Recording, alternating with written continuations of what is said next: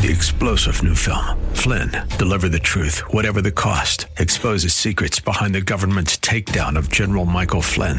Flynn knew what the intel world had been up to. He ordered the first audit of the use of contractors. This set off alarm bells. He told the truth. He was the most dangerous person for Donald Trump to hire. They had to get rid of Flynn. Flynn, deliver the truth, whatever the cost. Available now. Watch it today. Go to salemnow.com. salemnow.com.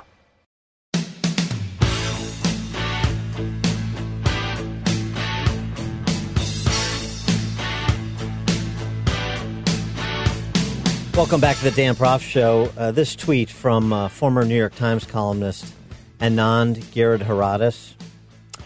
It's time for this question to be front and center. Should Fox News be allowed to exist? Brain mashing as a business model shouldn't be legal. Legal. Former New York Times columnist. Should Fox News be allowed to exist?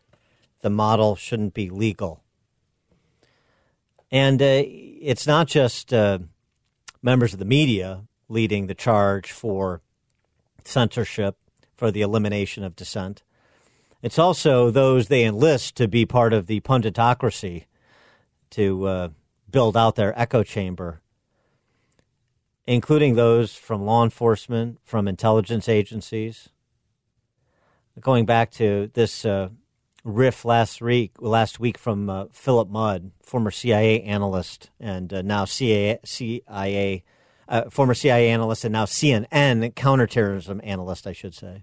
I've got to get on an airplane myself in about 2 weeks, and I had a friend of mine today, Don, text me. I double mask when I travel. It is a paper mask and a fabric mask, and my friend said, because you're on CNN, you got to wear a hat. And that had never occurred to me before. I got to go to an airport and be concerned. I'm not on the Capitol. I'm in an airport in Charlotte, North Carolina, that somebody's going to come up and berate me, maybe attack me. I think, to be clear, Don, that in some ways we are focused too much on Donald Trump. Donald Trump is representative of what is happening in America. Americans are saying, look, civil discourse doesn't matter to me. A country that was built on immigrants doesn't matter to me. Immigrants are not welcome in this country, despite the fact that I came, and myself included, came from a family of immigrants. I think the most disturbing aspect of the last 4 years in America is not the president. It's the president has exposed in America that most of us, and I mean more than 50%, are uncomfortable with. Yeah. First of all, a cartoonish caricature of Trump supporters and projection onto Trump supporters, the posture of so many on the left in elite circles. What would Philip Mudd say to our friend, the former New York Times columnist, who doesn't think Fox News should be legal, I wonder, in his Jeremiah about civil discourse? For more on this topic, we're pleased to be joined by Martin Gurri, former CIA analyst and author of The Revolt of the Public and the Crisis of Authority in the New Millennium. Martin Gurri, thanks for joining us. Appreciate it. Hey, Dan. Happy to be here. So as a former CIA analyst, how do you react to what your well, maybe he wasn't a colleague, but he certainly was in the same agency, what Philip Mudd had to say? Wouldn't touch it with a 10-foot pole. I'm trying to figure out what that has to do with terrorism. Well, yeah, right. I mean, essentially, he believes that, every Trump supporter is somebody who did or is inclined to storm the Capitol and engage in violence and then complains about civil discourse in the same sentence. It's sort of what you wrote about in Slouching toward Post-Journalism, decrying the very things that the Dean Baquets of the world at the New York Times and others engage in. Right. If you read my book, you'll see that what this gentleman said is a fairly straightforward articulation of elite ideals. There is a class of people that inhabit our institutions right now that just seems to have a panic fear of the public. I think because the internet, of course, has brought the public into such close proximity. So his views, in some ways, I mean, they were kind of remarkably incoherent, I thought, but not unusual. It's the elites looking down and seeing what are all those crazy people about. Of course, all you got to do is go online, and some of them are crazy, some of them are sane. It's a very multiple and divided public. But to the elites, they all seem like a bunch of barbarians who are trying to storm the citadels of authority. And so they treat them as chess pieces to manipulate. At least that's sort of the view of Matt Taibbi, him writing over at his blog at Substack, talking about the coverage in the Trump years. Hyping a threat for a news cycle or two, then moving to the next panic as the basis for the first one dissipates. How many headlines were aimed at our outrage centers in the last 4 years that were quietly memory holed once they outlived their political utility?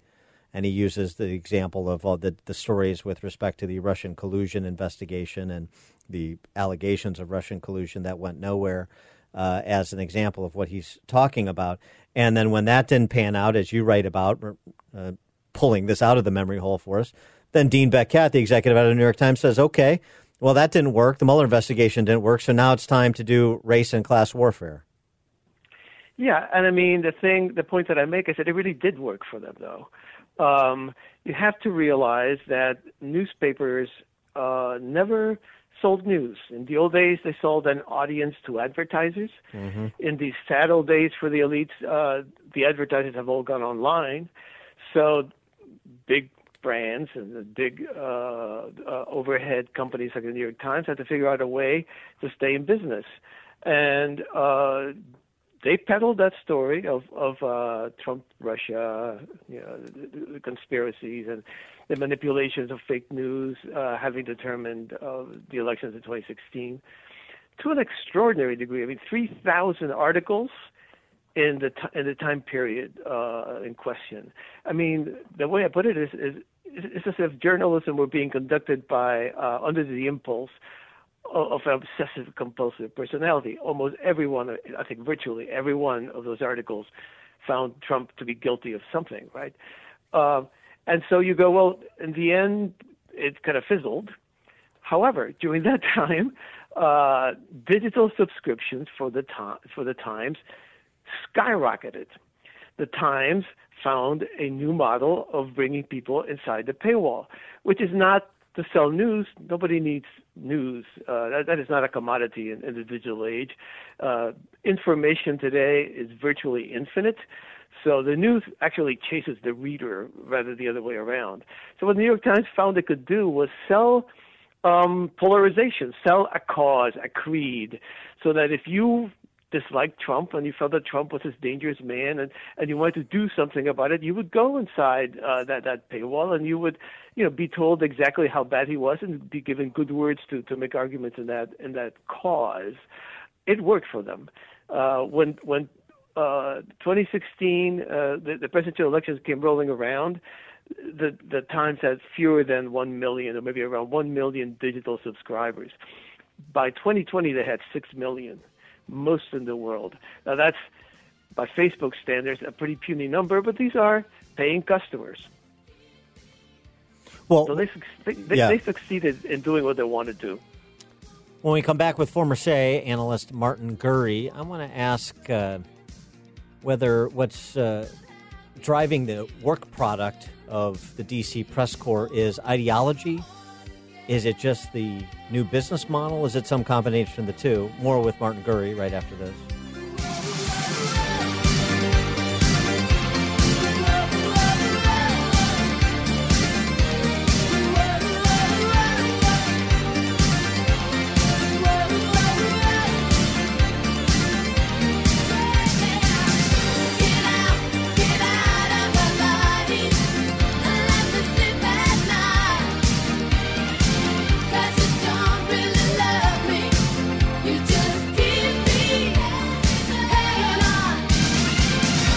Exposing political fakers, fixers, and takers. He's Dan Proft, and this is The Dan Proft Show.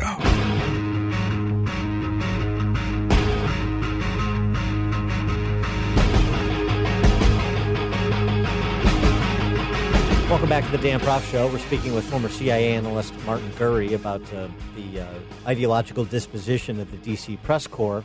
Calls now to prohibit, make illegal outlets like Fox News. And I want to pick up there because you make the point that it's not just ideological, maybe not even primarily ideological, it's the business model. It is totally a business model. And an interesting question is, will it survive Donald Trump? I mean, Donald Trump was the business model. He was manna from heaven for not just New York Times, but CNN and the cable news networks. They would say so. I mean, I don't think they made any secret of it. So now the man is gone, and they're going to try and pound him, I suspect, into the ground, even though he's not there anymore at the White House.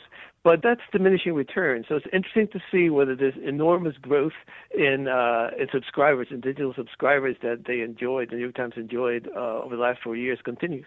And so part of what they're doing to make it more than just about Donald Trump, as they caricature Trump on and off, they are redefining and rewriting American history through underwriting things like the 1619 Project. Yeah, I want to make it very clear. I don't have a political axe to grind. I am an analyst, and I think there is a lot of reporting on the other side that is equally as vehement and extreme and as polarizing. But the point that I find fascinating about the New York Times is they don't believe themselves to be that way.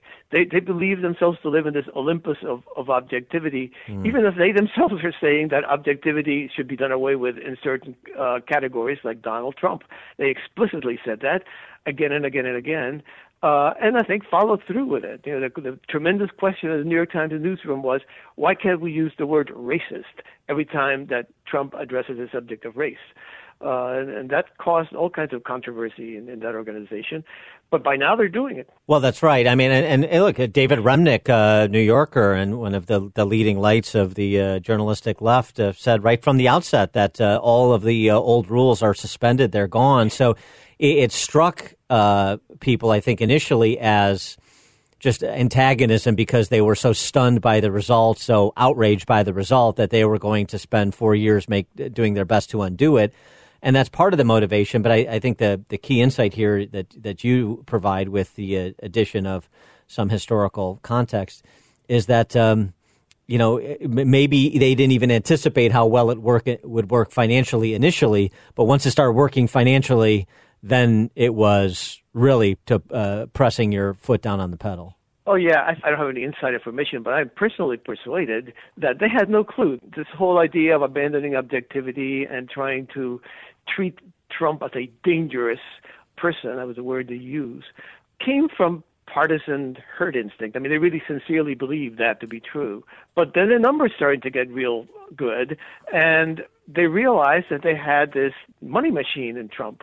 And you're right, that after that, what could be better, right? I mean, you are being sincere in your loathing of this man who's president, and at the same time, you're making money on him. So it's a perfect situation. So then, as you write about in your piece in City Journal that I've been referencing, the history reframing mission is now in the hands of a deeply self-righteous group that has trouble discerning the many human stopping places between true and false, good and evil, objective and subjective. Well, if that's true, what are some of the potential ends we could experience here? Do we have sort of social disintegration before we have outlets like the New York Times go away or become marginalized, based on their own conduct? I think the latter.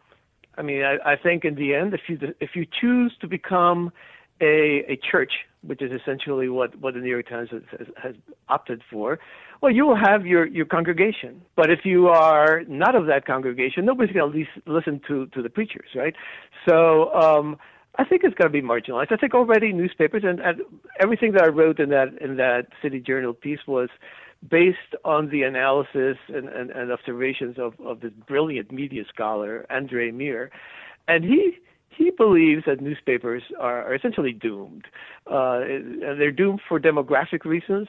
You reach a certain age level, the Zoomers, the post-millennials, and they have never held a newspaper in their hands. Most millennials have not held a newspaper in their hands. My children are millennials. They have never held. They're very well informed. They have never held a newspaper in their hands. So what you will have is this kind of legacy system, more or less selling a creed to people who believe in it and who want, articulate preachers to tell them what they already know. And the rest of the world will treat it as a very marginal thing. We should not think of the New York Times as what it was. It's true of many institutions or organizations today that are sort of being crunched by the digital tsunami. He is Martin Gurri. He's a former CIA analyst, and he's the author of The Revolt of the Public and the Crisis of Authority in the New Millennium. Martin Gurri, thanks so much for joining us. Appreciate it. Yep, happy to be here. It's a mistake. It's a mistake. It's a mistake. The more you listen, the more you'll know. This is the Dan Proft Show.